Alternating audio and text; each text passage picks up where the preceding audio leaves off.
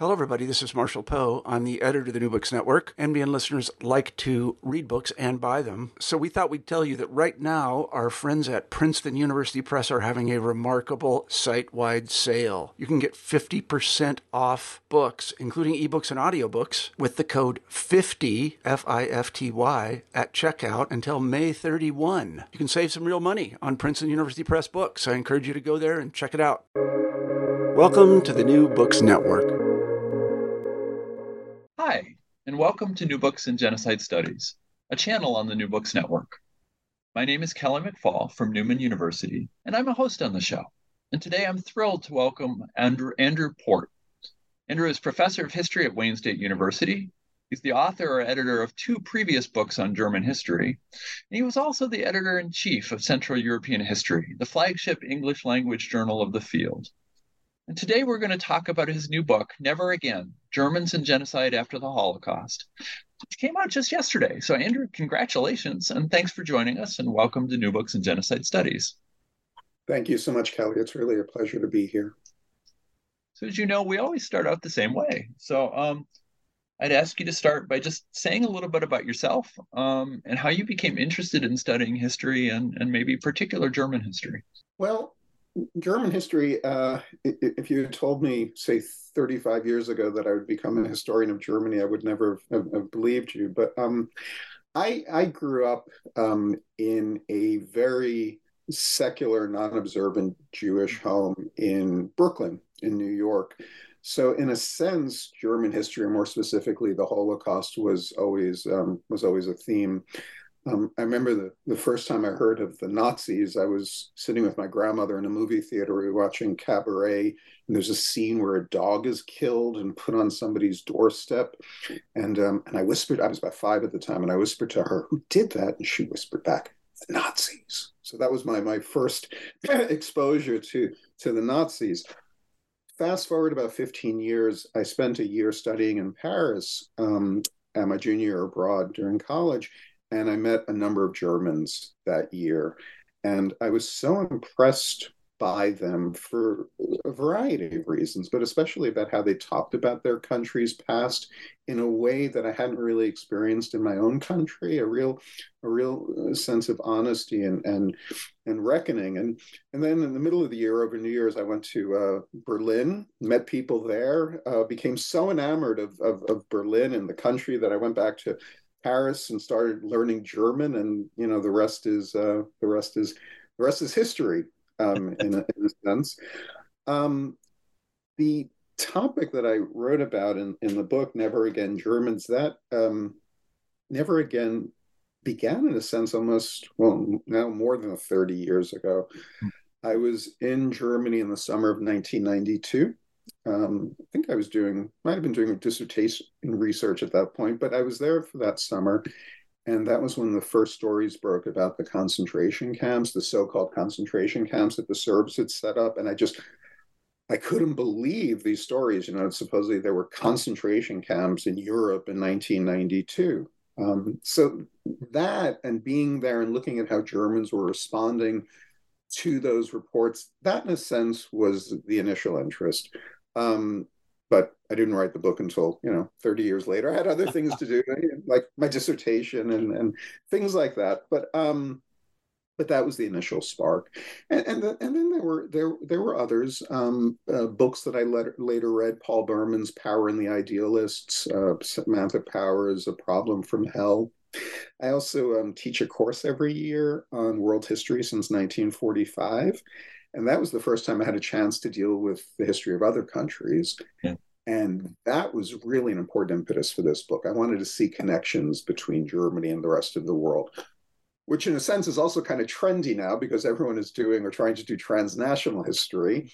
But that wasn't my intent. I was just curious to see, how did Germans respond to these other genocides in places that I knew very little about. Yeah, that's that experience of Bosnia, watching or witnessing maybe Bosnia and Rwanda seems a really common experience. I know that I was in Vienna doing my dissertation research in 1994 when Austrians, I want to say discovered, but that's not quite right. First, I think seriously engaged in their role in World War II. And alongside of that, as I read articles in Profil and other journals, the Austrians were experiencing the same wave of refugees, as you talk about in the book, and trying to figure out what their role in is. That as people who kind of think of themselves as Germans and kind of don't,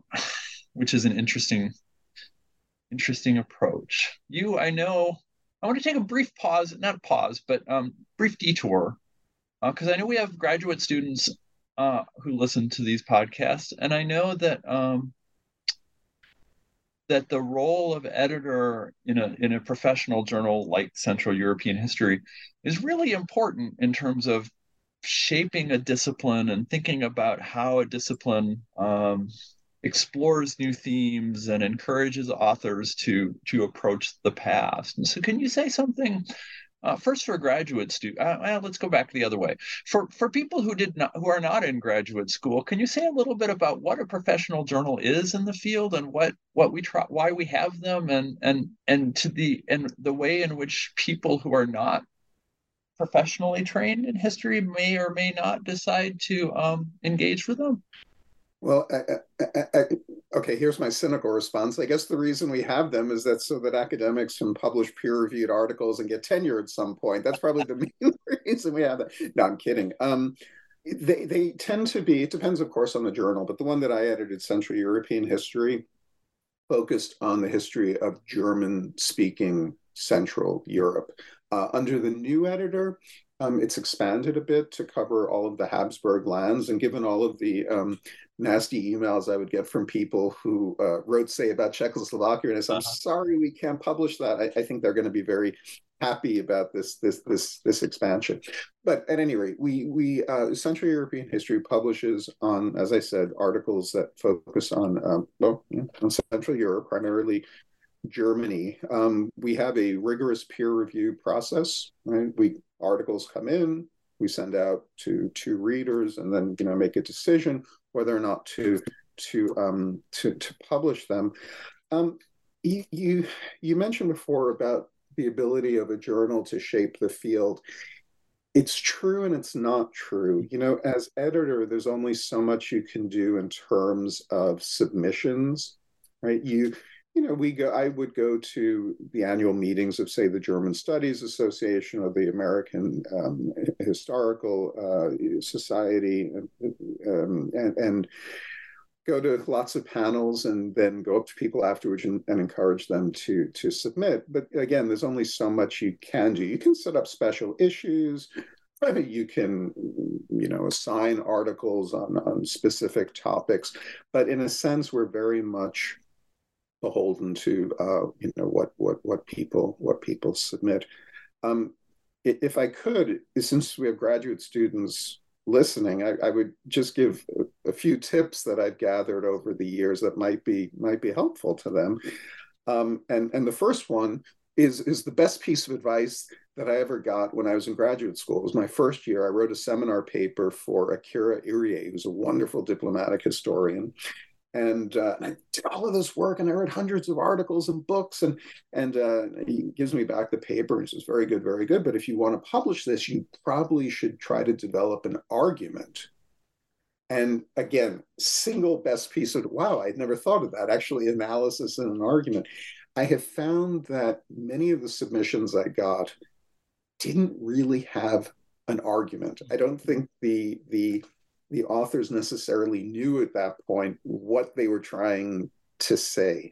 So coming up with some sort of argument, this is what I'm trying to do here, I think is really essential for not just graduate students, but also younger faculty, and to be honest, some older faculty as well. What is it like being an editor? This is, in some sense, for some academics, a side gig, but also for publishing companies, a way that you might move from whether a bachelor's degree or more advanced degrees into a career. So what was it like? What skills are necessary to be an editor, and what was that experience like for you? to quote Dickens, it was the best of times. It was the worst of times. Um, I don't regret having done it, but it was a very challenging 5 years. We put out 4 issues a year, so there was a constant turnover.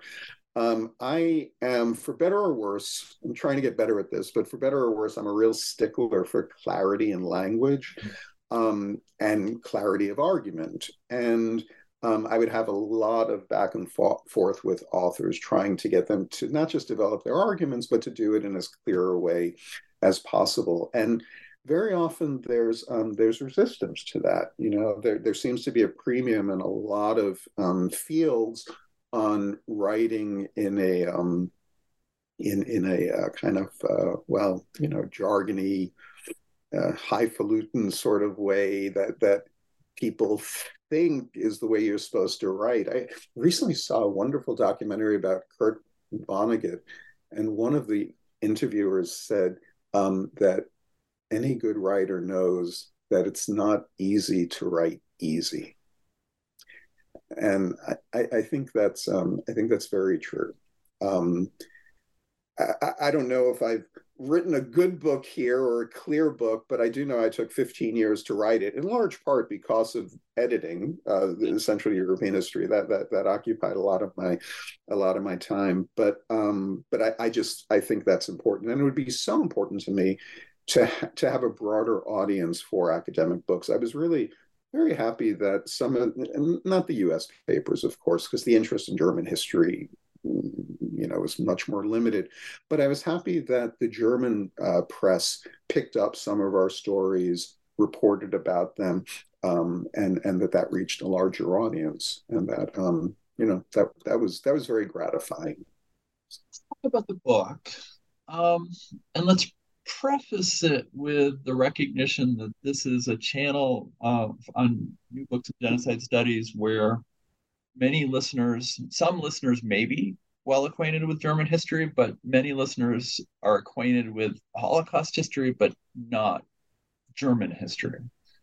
So maybe we can start a little bit by just asking you to say something about this kind of what I think is still a common idea, that Germans didn't think about the Holocaust very much in the late 40s and 50s and early 60s. Is that still the assumption that German historians make, or?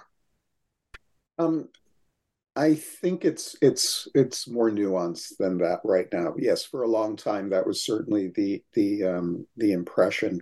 And in the introduction to the book, I give a brief overview of German memory work since 1945. I would say this, as one could imagine, in the early post-war years, late 40s, early 50s, ordinary Germans had more on their minds than trying to deal with the past. And that's not an excuse. It's just, I think, just a practical consideration, right? They were trying to rebuild their country, recover. At the same time, it is true that the Holocaust was not a major topic like it is today. But, as I've argued in some pieces that I've written, there was more, the Germans call this, dealing with the past, they call it, it's one of these nice long German words, Vergangenheitsbewältigung. And I have argued that there was more German Vergangenheitsbewältigung, dealing with the past, in those early years than maybe at any time since. And I know that'll raise a few eyebrows. What I mean by that is the way the Constitution was set up and all of the reforms that were introduced in East and West Germany were all, in a sense, an attempt to deal with the horribleness of the previous 2 decades, of the 30s and 40s. Now, more specifically to Holocaust memory work, it's true, not a lot of it in the late 40s, early 50s in East or West Germany. This also complicates the answer a bit because you have to look at East and West Germany when responding, to a question like this.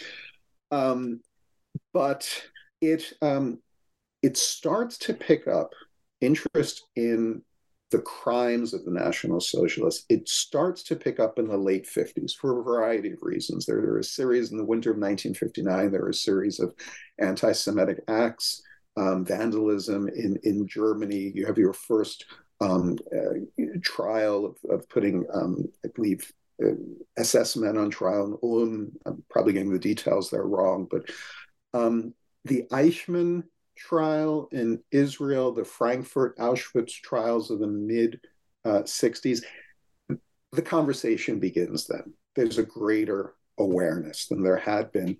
Of course, it really takes off in the late 60s with the student movement. And I'm talking about West Germany. There is a misconception that, 68 was about the Holocaust. It wasn't. That really wasn't a major theme. It was focusing on the dangers of the past repeating itself, but even more so, the supposed failure of the previous generation to have dealt with that past. The specific interest in the Holocaust begins a decade later, in the late 70s. The traditional turning point is considered to be the airing of the Holocaust miniseries, the American miniseries with Meryl Streep, which I remember watching as a child. Came out just 2 years after Roots, which was amazing. And interestingly, and it was a media spectacle when it was shown on German television in January 1979. And what's so fascinating is that the same month that that miniseries was shown in Germany, the Khmer Rouge were ousted from power in Cambodia. And as I talk about in the book, and I could talk more about this in a bit, that has a real effect on how Germans talk about what happened in Cambodia. So you start having books with the title, for example, Holocaust in Cambodia, right? So. Yeah. So. Oh, I'm sorry. I'm sorry. I didn't mention East Germany. I just want to. East Germany always gets the short end of the stick, so I just want to say a few words about East Germany. Again, it would be wrong to say that the East Germans did not deal with their past. They certainly did. One could argue that it was much more politicized there in the way in which they did it. The Holocaust, if it wasn't much of a topic in West Germany through the 60s, it was even less of a topic in East Germany. It's not to say that there was no discussion of it. One of the very first films made about the genocide of the of European Jewry was a film made, I believe, in 46 or 47 in Germany, East Germany. So, one has to be careful, but about broad generalizations. But I really do think it's true that the Jews were seen as one of many victims. And if I wanted to be unkind, I would say they were seen as second-class victims in the sense that the real, quote unquote, real victims were communists, right? And those Jews who did suffered in large part either because they were communists or it was a way to distract the masses, quoting the ideologues here, distract them somehow from other maybe more pressing concerns. Yeah, I'm intrigued by the fact that this debate starts happening, as you say, in the late 70s, and your book mostly starts with Cambodia.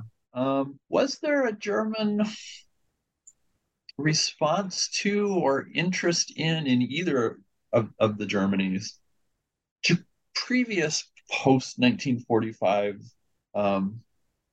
incidences of something like genocide? So of Indonesia or Bangladesh. The one that pops up every now and then in your book is Biafra. Yeah. So is there any discussion of these? Yes, there is. There's been some very good work done on it. Lasse Hatten has written a book about not just German responses to Biafra, but Western responses to Biafra. Dirk Moses, whom you've had on your show before, I had organized a seminar at the German Studies Association a few years ago. He presented an interesting paper on West German responses to Bangladesh and what happened there. So yes, there was some interest. Those are not genocides well, first of all, the Biafra one, it's quite, there's a debate. I don't want to get into how many angels fit on the pin, out of the pin, but there are these debates about what was genocide and what wasn't. But no, there was certainly interest, not to the extent that there was about the genocides in Cambodia, Bosnia, and Rwanda. And I think that's for various reasons. I think in terms of the evolution of the media, satellite television, things like that brought these later genocides, into people's homes that hadn't been the case earlier. It's always been my one fear that I would read a review of this book criticizing me for not having reviewed or looked at those earlier genocides, and my response to that, of course, is, well, one has to make choices. I decided to focus again, Cambodia, Bosnia, Rwanda, because they received so much attention, right? There are others also at that time, Guatemala, for example, East Timor, on and on and on. But these were the ones that really attracted the most attention, which means that the source material is most abundant, most interesting. Cambodia, because of what I mentioned before, the fall of the Khmer Rouge coinciding with the showing of the Holocaust miniseries, which is the point really where the Holocaust becomes the Holocaust in a sense in West Germany. That to me seemed like a logical starting point for the book. How did Germans learn about the violence in Cambodia, and how was it portrayed? Well, I'll start off with a little anecdote. I gave a talk in Berlin a few years ago, and there were two very well-known historians there, very wonderful historians. I won't mention names, but two very wonderful German historians known for their leftist sympathies. And I gave this talk, and both of them got up kind of in a huff and said, nobody knew about Cambodia when it was happening. We had no idea. The more research I did, the more I realized that was a fairly typical response, especially on the left. Revelations of what these ostensibly communist Khmer Rouge were doing, people who had been supported by the left in West Germany and elsewhere before then, it wasn't something that they gladly read or heard about. But okay, more specifically to your question, it's simply wrong what these two historians said, that nobody knew about what was going on in Cambodia. It was reported extensively in the West German media from the very beginning. And talk of genocide first appears on the one-year anniversary in April 1976, so 1 year after the Khmer Rouge take over. Plenty of reports. West German officials had a very good sense of what was going on there, even though the Khmer Rouge had really, closed itself off to the outside world. Very good sense of what was going on. East Germany was different. As you can imagine, for the East Germans, it was not. It wouldn't have made for good headlines to talk about a communist regime slaughtering hundreds of thousands or more people. The East Germans finally pick up on it in the late winter of 1978. That's when the Vietnamese and the Khmer Rouge fall out. A war begins between the two of them because of geopolitical constellations at the time, who the Soviet Union and the Soviet bloc backed in Southeast Asia, who the Chinese backed.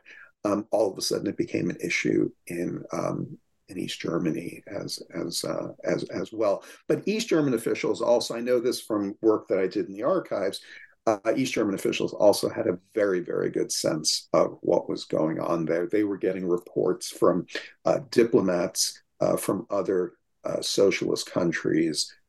So all along there was, clearly not to the extent that we would know after 1979, but they had a pretty good sense beforehand. Yeah, I was really intrigued by this debate that shows up in the book about this question about how you should assess the violence committed by the government of Cambodia compared to the violation of sovereignty that's implicit in the Vietnamese invasion that topples the Khmer Rouge from power? And what are the stakes of that? Why are people arguing about that, and why is that important? Yeah, that was a very interesting part of my research, I thought, and a very difficult one as well. The brief background is that when the Khmer Rouge were ousted from power in January 1979, there was a struggle between them, other opposition groups, and the regime that the Vietnamese had brought in about who would represent Cambodia now at the United Nations. And to my great surprise, if I'd known more about Cambodia before then, it wouldn't have been a surprise. But to my great surprise, it turned out that the United States and China and many countries in Western Europe, including West Germany, voted in favor of the Khmer Rouge representing Cambodia at the UN. And they used procedural arguments. They had represented Cambodia before. It would be, an error. It would set a precedent, not to allow them to continue. But the other argument, you alluded to this, was that the Vietnamese had invaded Cambodia, right? That it was that Cambodia's sovereignty had been violated, and for that reason, at least this was the official reason given by the government, and behind the scenes as well in diplomatic discussions, that they could not, that it would set a bad precedent to recognize a regime set up by a country that had invaded another country. Now, at the same time that a few months after Vietnam had invaded Cambodia and put an end to the genocide, there had been a similar instance in Africa, and I'm going to get this wrong, but I believe it was Tanzania that invaded Uganda in the spring of '79, and the West Germans and others had no problem, supporting Tanzania's action there. So the Cold War obviously played a very important role in all of this. The East Germans backed the new regime that the Vietnamese had installed, and they fought it out throughout the '80s. Who had the right to represent Cambodia. So one of the broad themes of your book is this German wrestling about what, if any, role they should play, must not play in helping people who are victims of mass violence, or perhaps even intervening in some way to forestall or prevent or end mass violence. So what does that argument look like in Cambodia? Is there any serious argument about intervening as a state rather in the 70s? Or is that limited to individuals or organizations that raise money for or go to Cambodia?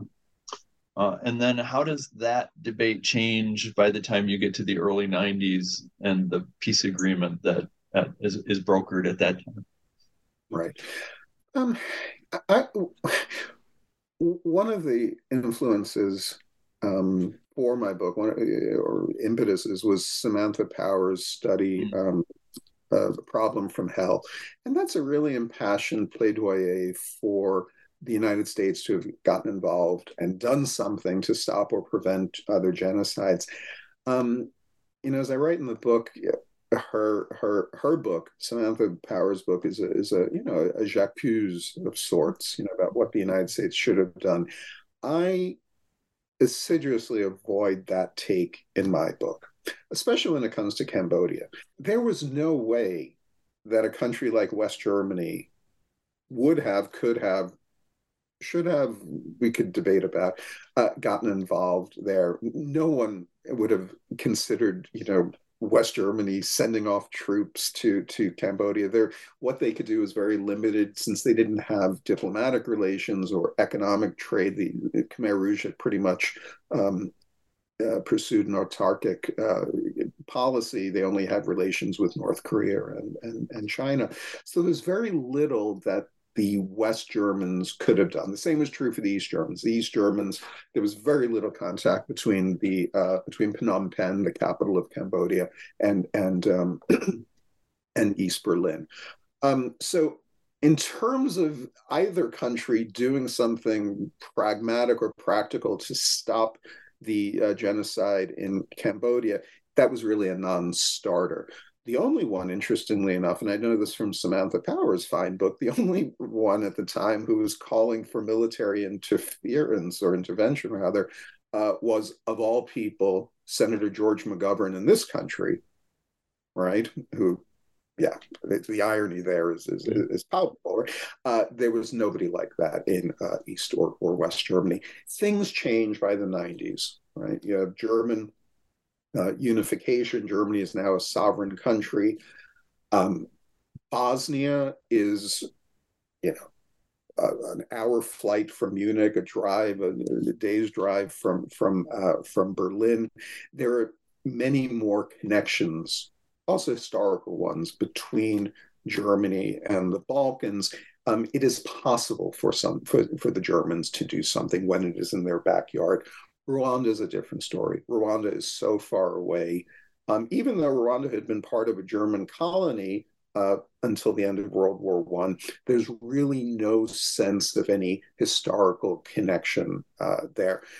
Rwanda is a theme in the spring and summer of 1994, but in terms of the Germans actually doing something, sending troops, not a topic at all. Yet Germans do end up participating in a UN presence in Cambodia in the early 90s. So what was the impetus for that, and what limitations were there on German participation in that mission? Right. So the Germans do send military medics and border guards to Cambodia.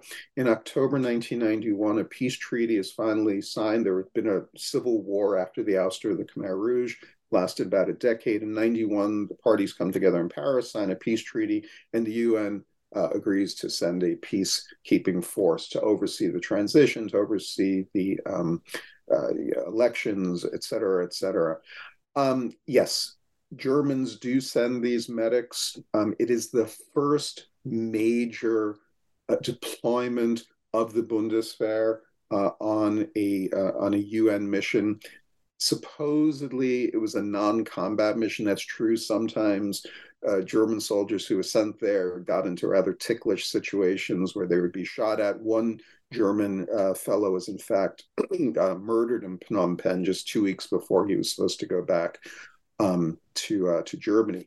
So the interesting question is whether or not, I think the interesting question is whether or not Germans participated in Cambodia because of their own past.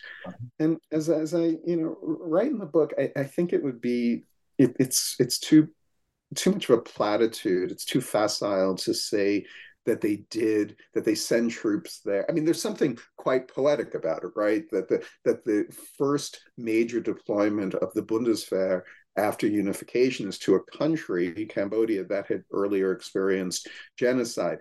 I don't think that was a motivation. But I will tell you a little story from the archive. Germany has a 30-year rule, right? You're not allowed to look at documents that are younger than 30 years. They made a mistake in one of the archives and gave me the files from the early 90s also about the German mission there. But before I got to them, they were sitting on my desk there. And before I got to them, the fellow at the front desk came over to me and gave me a little lecture about how you knew when you came here that you were not allowed to. I said, well, they gave them to me. It's not my fault. And anyway, so I didn't get a chance to look at them. But even if I had, I really don't believe that Germany's genocidal past is the reason why those troops were sent. So you talked about the, the the simple fact that Bosnia is closer, or Yugoslavia, and then Serbia and Bosnia and Croatia and so on are closer to Germany, both geographically and potentially culturally. Um, Although I'm always reminded of I started out life as a Habsburg specialist and reminded of the memoir by the Habsburg ambassador to, I think it was maybe Montenegro, who's titled his memoirs, My 3 Years in the East. Mm-hmm. So I also want to recognize that Bosnia is seen, or that region is seen as European and not European in some interesting ways. And so how did the people reporting on the violence in the Balkans, how do they present that violence and the people who are engaging in the violence? I think there's a real ambivalence there. On the one hand, you have the media playing on tropes and cliches about, the wild Serbs, right? There's a sense that this area is, somehow different. It's not Western Europe, of course. What I found most interesting was the reaction to the Muslims there. The Germans have rightfully gotten a lot of criticism for continuing racism and xenophobia. Not least since 1990. What struck me was how welcoming they were to Muslim refugees. And let's not forget the Germans in the early and mid 90s took in more than double all of the refugees from the region that all of the other European countries took in. One can argue whether that was true per capita, et cetera, but raw numbers, they took in between 350 and 400,000. And what really struck me was how they viewed the Muslims who came. And they were almost shocked that they were, quote unquote, Europeans just like us. They smoke, they wear sweatshirts, they have blonde hair and blue eyes. They didn't say that necessarily, but they thought they looked European. And they were. They considered them to be westernized Muslims, right? They weren't dangerous like the quote unquote, like the ones in Iran and other places. As the war continued towards the end, beginning in late 1993, 1994, and the Muslims start to enjoy greater military success, there are increasing reports of atrocities by the Muslims against the Serbs. There are reports that Islamic fundamentalism is starting to take root in certain segments of Bosnian society. So there are concerns there, but all in all, and again, to my great surprise, and especially to those who today will argue that Germans have prejudice against Muslims, which of course many do. They really welcomed these Muslims with open arms. And you could say, of course, that the fact that they were westernized Muslims, that in itself is a subtle form of discrimination, or maybe not so subtle form of discrimination.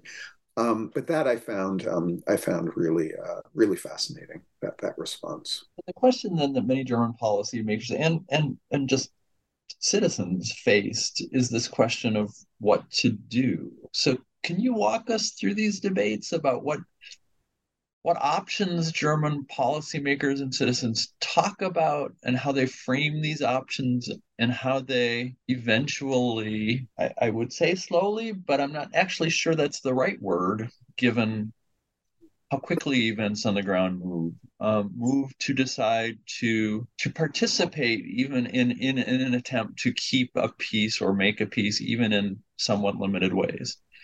You're talking about Bosnia now? Yeah, please. There are many debates. There's a debate about whether or not there should be military intervention at all from outside. There is a debate about whether in that event whether or not Germans should participate. And of course, that's hotly debated given Germany's own history in the region, what it had done there when it had occupied the Balkans during World War II. There is a debate about whether or not arms should be given to the Muslims. Right, similar debates to today about Ukraine. Right, and I can think of no place where the debates have been pursued as hotly as they have been in Germany now about whether or not heavy armament should be sent there. Of course, we have those debates here as well, thanks to Marjorie Taylor Greene and some other conservatives who are more critical of that. But those are some of the major debates, and really what really struck me when reading this, and especially when I compare it to some of our own news coverage or debates here in the U.S. In Congress, or discussions on CNN or Fox or MSNBC or what have you, was the elevated level of discussion there, in terms of content, also in terms of emotion, also in terms of the burden of Germany's past. Were there arguments? Were there nasty arguments? Yes, there certainly were. But I walked away from reading these debates and listening to news reports about them from the period, reading parliamentary debates, editorials and articles in newspapers, thinking that it was really being impressed again by how sincerely the people presented their positions, that people for the most part seemed to have very noble motives, and were very often just uncertain about what the best response would be to this, and there were no easy answers. And call me a fence sitter, if you will, but I just remember reading through these debates and reading one side and thinking, that's a great argument, and then reading just the opposite argument and thinking that makes a lot of sense too. I remember reading years ago, Margaret Thatcher was once asked, don't you see the point that your opponents are making? And she said, well, of course I do, but I'm a politician and I have to make a decision, and when I make it, I have to. So as a historian reading these debates, I don't have that. I do have the luxury of stepping back and saying I see the merit on both sides. And again, just to give you an example, how Germans would, again, the weight of the past was always present. What I found really fascinating was how people on opposite sides of the issue, whether or not Germany should get involved there militarily, whether or not Germany should send armaments,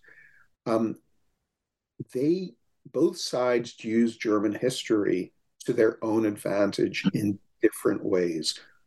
Those who said, well, because of Germany's history, right, the World Wars, the Holocaust, what it did in the Balkans in the 1940s, the Germans said, we have no right, we should not be there. And that was the line of people like Helmut Kohl, the Chancellor of Germany, well into 1994, 1995. Those who argued for some sort of German participation said that because of our history, we have a duty, we have an obligation not to stand by and watch this slaughter take place. And again, I found arguments on both sides very convincing, just like I do today when it comes to Ukraine. Those same very similar arguments are playing out. Yeah, and you use and I'm going to take advantage of the fact that it's hard to think on your feet, but you used arguments about the German past to their advantage. And I want to ask you to think a little bit about, or say more about that. To what extent are they employing arguments drawn from the German past as a rhetorical strategy, or to what extent are their arguments about the present really truly informed or shaped by their perceptions of the past? And I'm sure it's in the middle somewhere, but Yeah, I like most of these issues. Of course, it's somewhere in the middle. I agree with that. I By the 1990s, I think there's a general consensus, and not just in Germany, that the Holocaust, the so-called final solution, was the nadir of human society. You know, the greatest atrocity that had ever taken place. So there are allusions to that on both sides of these issues, right? Pointing to Germany's past. Uh, I think my impression is that they do that because it is the most effective way of mobilizing other people. If you can draw the analogy to Auschwitz, Buchenwald, what have you, you're going to get a reaction. You're going to get a reaction. Sometimes the reaction is a negative one. You're trivializing the Holocaust. You shouldn't be. You shouldn't use the example of Auschwitz because it's so different from what's going on there, and since you're downplaying its gravity, but in general, I would say that I did not. I never had the impression, or I seldom had the impression, that Germans were making those analogies as a way to somehow diminish their own crimes, to somehow relativize their own crimes, and that's always the concern, right? If when Germans say, "Well, what about what about Cambodia? What about Biafra? What?" Um, Again, I found the comparisons, yes, on the one hand, rhetorical, instrumental, but not to somehow diminish the burden that Germans feel about their own history. So I want to get to some broader umbrella questions that come out of this. But before that, for people who are not familiar with this history, can you just briefly summarize what decisions were made? How did Germany support or did, and if so, how did Germany support NATO and UN missions in the Balkans? How did this all end up? Right. Well, from the very beginning, 91, 92, the Germans were on board with various forms of economic sanctions, embargoes that were placed on Serbia, limiting, for example, the delivery of weapons to the region. Um, that was never a major debate. Where it did again become hotly contested was whether or not Germans would send actual troops. Non-combat troops, combat troops were never an issue. They became an issue 4 years later in Kosovo, which was the first time that Germany, the first time since 1945 that the Bundeswehr, the German army, was involved in actual combat missions. Ironically, under a Green foreign minister, Joschka Fischer, the Green Party, of course, being known supposedly for its pacifism. One can argue about that. And at the time, Fischer said, well, we haven't always been as pacifist as we've claimed to be, as he should have known from personal experience, given the stories that arose about him beating up policemen in the early 1970s in Frankfurt and elsewhere.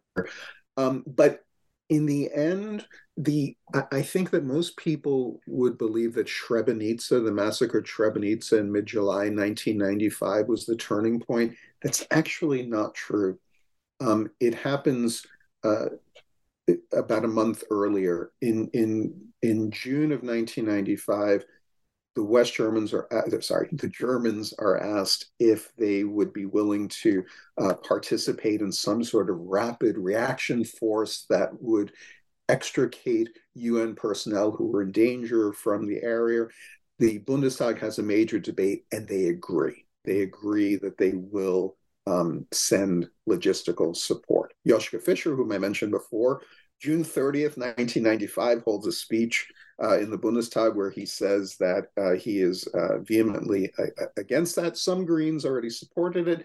He was against it.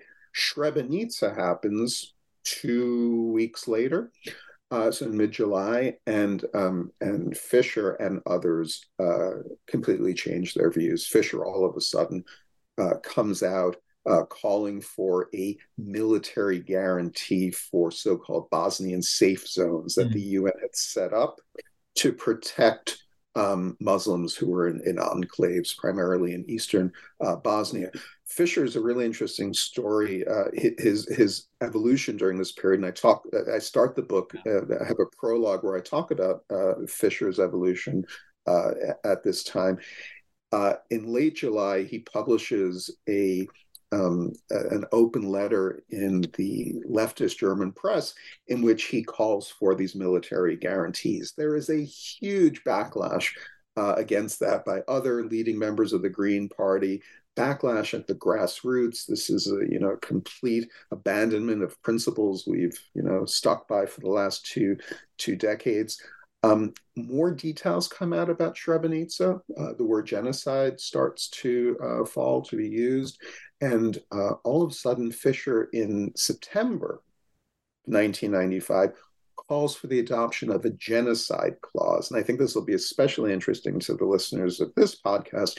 He calls for a genocide clause in which the UN, the international community, would actually send in the military, what we now call humanitarian interventions in cases of genocide.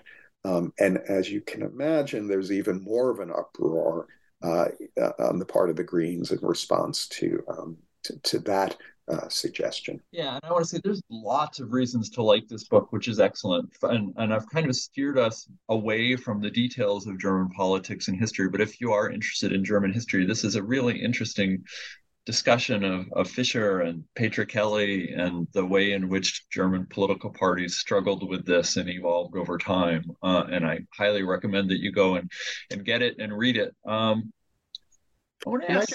Can I jump in? Go ahead. Because you mentioned Patrick-Kelly, and I do spend a good part of the book talking about her and her response to Cambodia. Now, I said before that the troops, these medics and border guards that were sent to Cambodia in 1991 to 1993, that Germany's past, I don't think, played a role there. But in 1989 and 1990, when it seemed pretty clear that the Khmer Rouge were making military advances and might come back to power, Patrick-Kelly all of a sudden adopted the issue and came out very strongly in favor of, she never really specified what, but came out very strongly in favor of the Germans, because of their past, somehow getting involved in preventing the Khmer Rouge from coming back to power.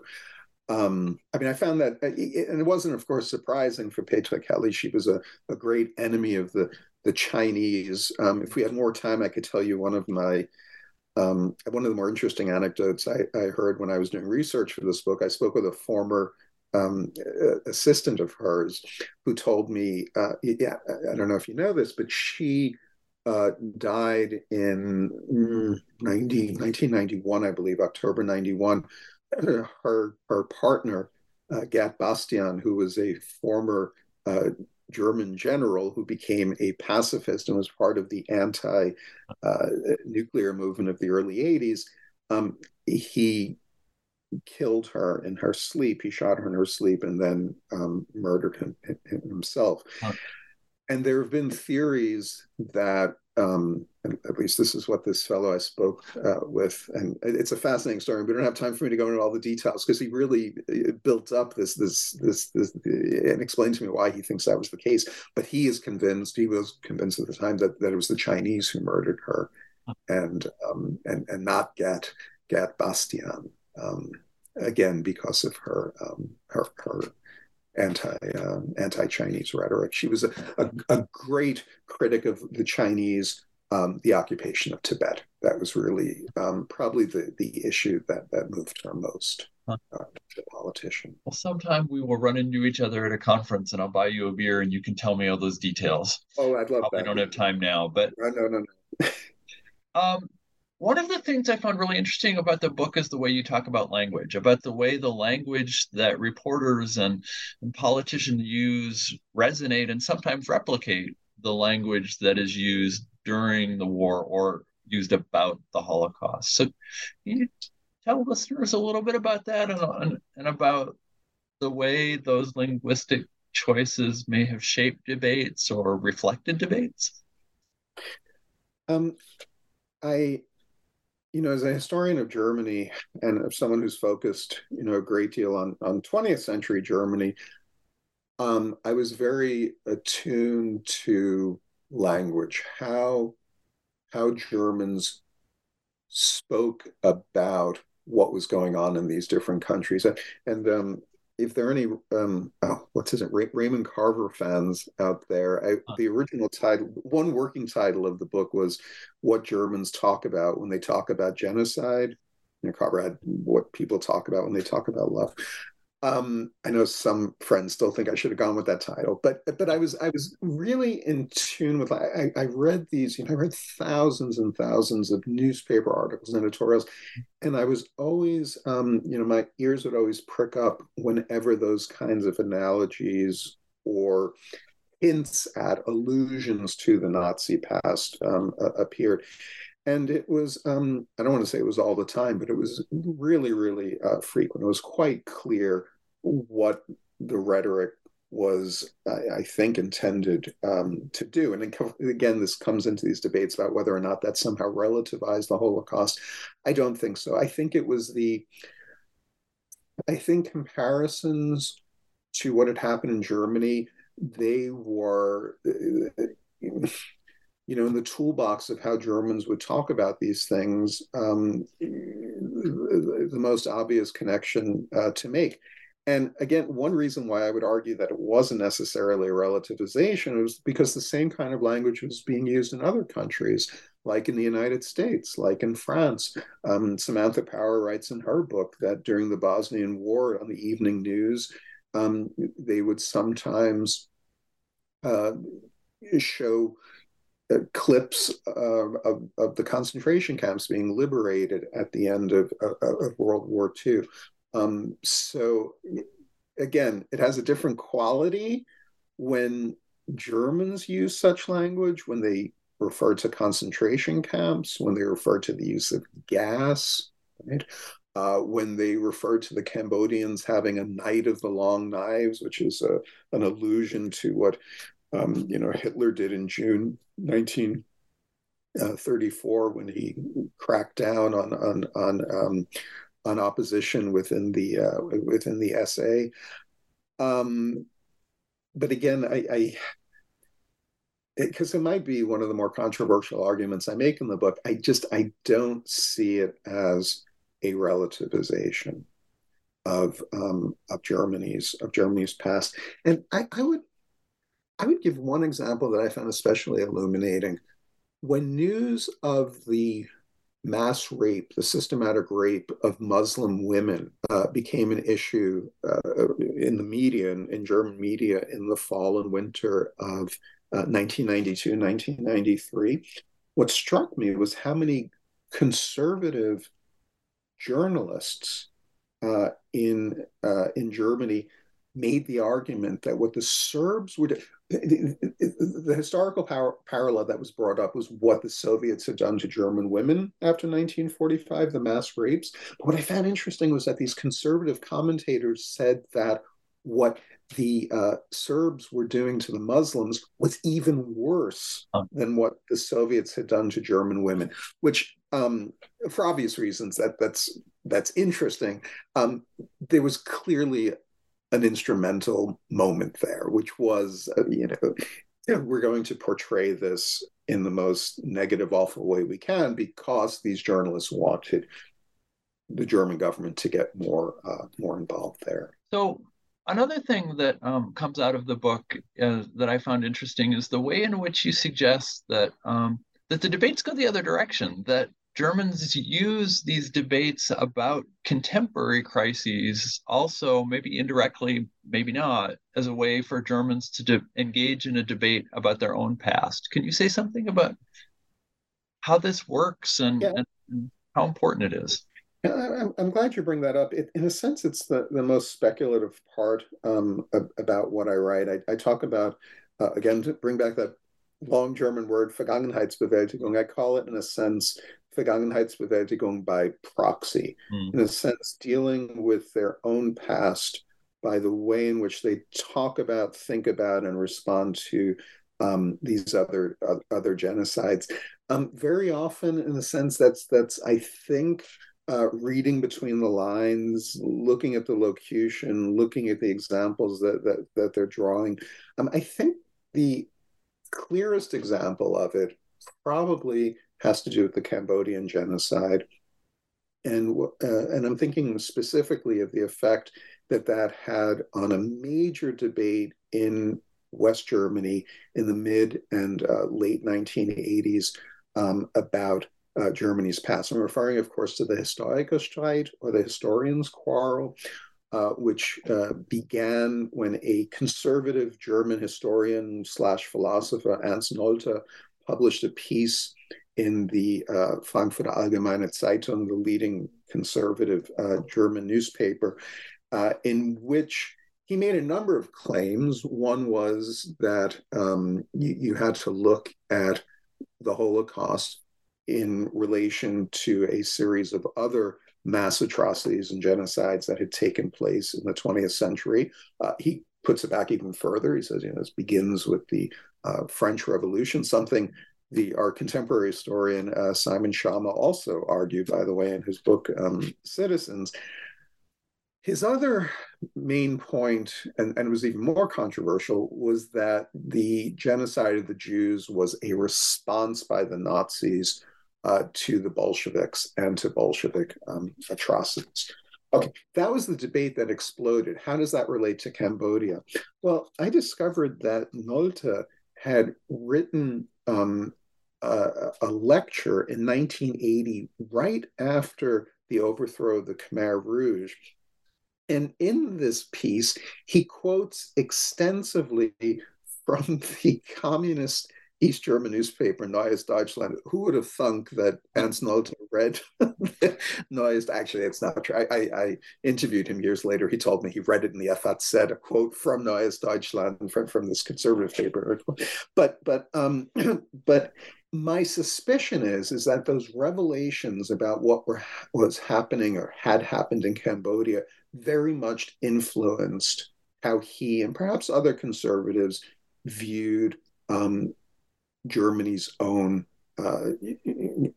crimes in the 30s and 1940s. I asked Nolte about that. He said, nope, not true. It had no influence on me. But, we historians sometimes know better than the people we interview. And my suspicion is that subconsciously and I mean, I think the evidence is there also. This isn't speculation. When you have a long quote in a lecture describing the crimes of the Khmer Rouge, and then use that to say this is typical of the left going all the way back to the French Revolution, it seems to me quite clear that Cambodia and the revelations there had an effect on how Germans, at least some Germans, thought about their past. Again, this will not be popular among some of my colleagues. There's a tendency to argue that Ernst Nolte was somehow relativizing the Holocaust. I don't think a close reading of what he has to say supports that view. I certainly think he has some provocative and questionable claims. He refers, for example, to the flight of the boat people in the South China Sea as a Holocaust on water, which, besides being a strange mixed metaphor, is kind of offensive, I think, given.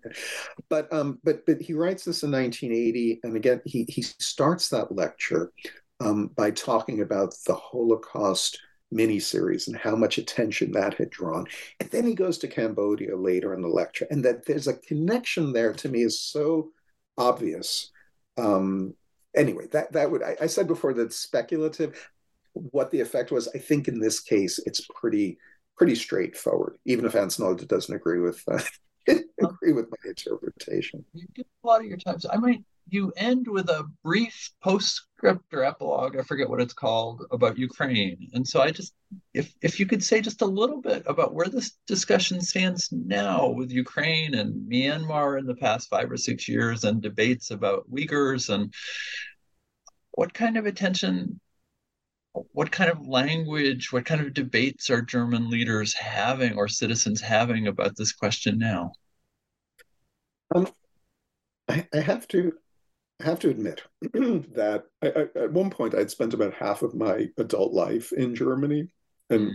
as one German journalist said to me once, he said, "You've gone half native." I have not. I have not been physically back in Germany since the summer of 2016, in large part because of COVID. I'm going in June again for the first time, and I'm very excited about that. I try as often as I can to, on the internet, read through, the major papers, and my wife, who is German, she and I very often watch German news reports evenings, but I don't feel confident enough to talk about how Germans are responding to, say, the Uyghurs. I did do for this epilogue. Um, I looked into the debate about Ukraine, um, and what I found interesting there is, again, you have the same debate: should Germany get involved? Should it not? Should it send weapons? Should it not? What I found most interesting was how little attention is now being given to Germany's past as an argument for how it should proceed in Ukraine. It's not to say that the Third Reich is not an issue; it is, but when the Third Reich is invoked, it is invoked as a way in which to criticize Putin and the Russians. So, yes, the Third Reich, the Holocaust, is still a theme, but it seems to be no longer about how this should affect our actions as Germans, but we use it to attack Russia and what it's doing in Ukraine. And in a sense, and as I write in the epilogue, maybe Germany's becoming more of a, quote, normal nation, normal society, as a result, that not everything is necessarily about the Third Reich, which has been the case since the 80s and 90s. But as I also write in the epilogue, I can't think, and I said this before in the interview, I can't think of any other country where the debates have been so intense about whether or not to send weapons to Ukraine as they are in Germany. And that shows, to my mind, how much the Germany's past continues to count in Germany today, consciously or subconsciously. Well, as I said before, it's a great book, and I encourage you listeners to go get it and read it. I was in the interview, Andrew, as you probably know, with a couple questions. One of which is, like you, I'm about to head to Europe. I will have students with me, but that still gives me plenty of time to read at night. They're significantly younger than I am and probably have more energy than I do. Do you have something that to recommend to the audience, to me, to read, to watch, that comes out of your interest in this kind of subject? Well, as I said before, the two books that were really most instrumental in inspiring this study were Paul Berman's Power and the Idealists, which was an essay that came out in, I believe, 2003, 2004, in which he looks at the evolution of European radicals, including Joschka Fischer, who we talked about before, how they went from being quote unquote pacifists to embracing, in the late 1990s, mid 1990s, late 1990s, military interventions, humanitarian interventions. I think it's a wonderful book. Berman is really a gifted writer. He knew a lot of these people, hung out, I believe, with Joschka Fischer and Daniel Cohn-Bendit and these other German 68ers, years ago in Frankfurt and Berlin. The other one, of course, is Samantha Power's book, A Problem from Hell. But would it be possible for me to plug something that has Please. nothing to do with the topic? Yeah. Well, when I was in graduate school, we used to play a game.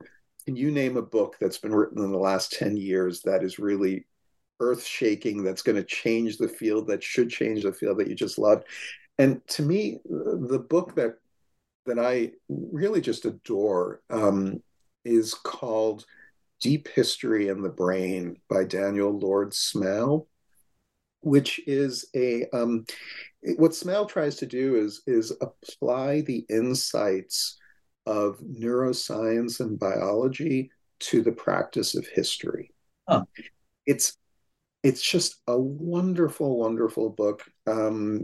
People can disagree, of course, with his conclusions, but we've had so many quote unquote turns in history over the last decades. The new cultural history, the linguistic turn, right? All of that. I would really welcome a scientific turn where where historians start to engage more with the insights of the natural sciences and apply those to our own study of history. And I've heard the objections. One historian, a colleague of mine who also lives here in Ann Arbor, he said, well, how are they going to do that? How are they going to learn all of the scientific material? I said, well, look, enough of us have been masquerading as sociologists anthropologists for the last few decades. So I think, learning to be natural scientists would not be, all that difficult either. Again, Daniel Lord, it's not an easy read by any, you're not going to cuddle up at night, when you go to where you're going in Europe and read, but it's just, it's really inspiring. And I hope that other people will follow in his footsteps. Then the last question is always unfair, but it's perhaps profoundly unfair when your book was just published yesterday. But what are you working on now? Well, it's only profoundly unfair because I've missed so many deadlines getting this to my publisher. But I am right now working on a slender history of Germany since 1945. It's going to appear in a series the Polity Press in the UK publishes. It's called Polity Histories, and it's meant for a general readership, lay audience, people who are in the airport, want to pick up, I don't know if it'll be sold in the airport, one can only hope, but pick up a book and after a 2.5 hour flight have learned the essentials about the two Germanys since 45. Yes, I'm behind on getting it into my publisher, but I've really loved doing this because I've been working on German history now for over 3 decades, especially the post-war period. And it's so nice to have the opportunity to kind of step back and draw together connections that I hadn't seen before, hadn't thought about systematically enough. So We've been talking with Andrew Port about his new book, Never Again, Germans and Genocide After the Holocaust. Andrew, thanks so much for joining us. thank I hope you. that you have a great time in Germany, and I hope we get a chance to talk again on the New Books Network. I hope so too, and I hope if we run into each other in a conference, I can tell you that conspiracy story about Petra Kelly. I Thank you look so much forward for to having it. me. I really enjoyed this. Thank you.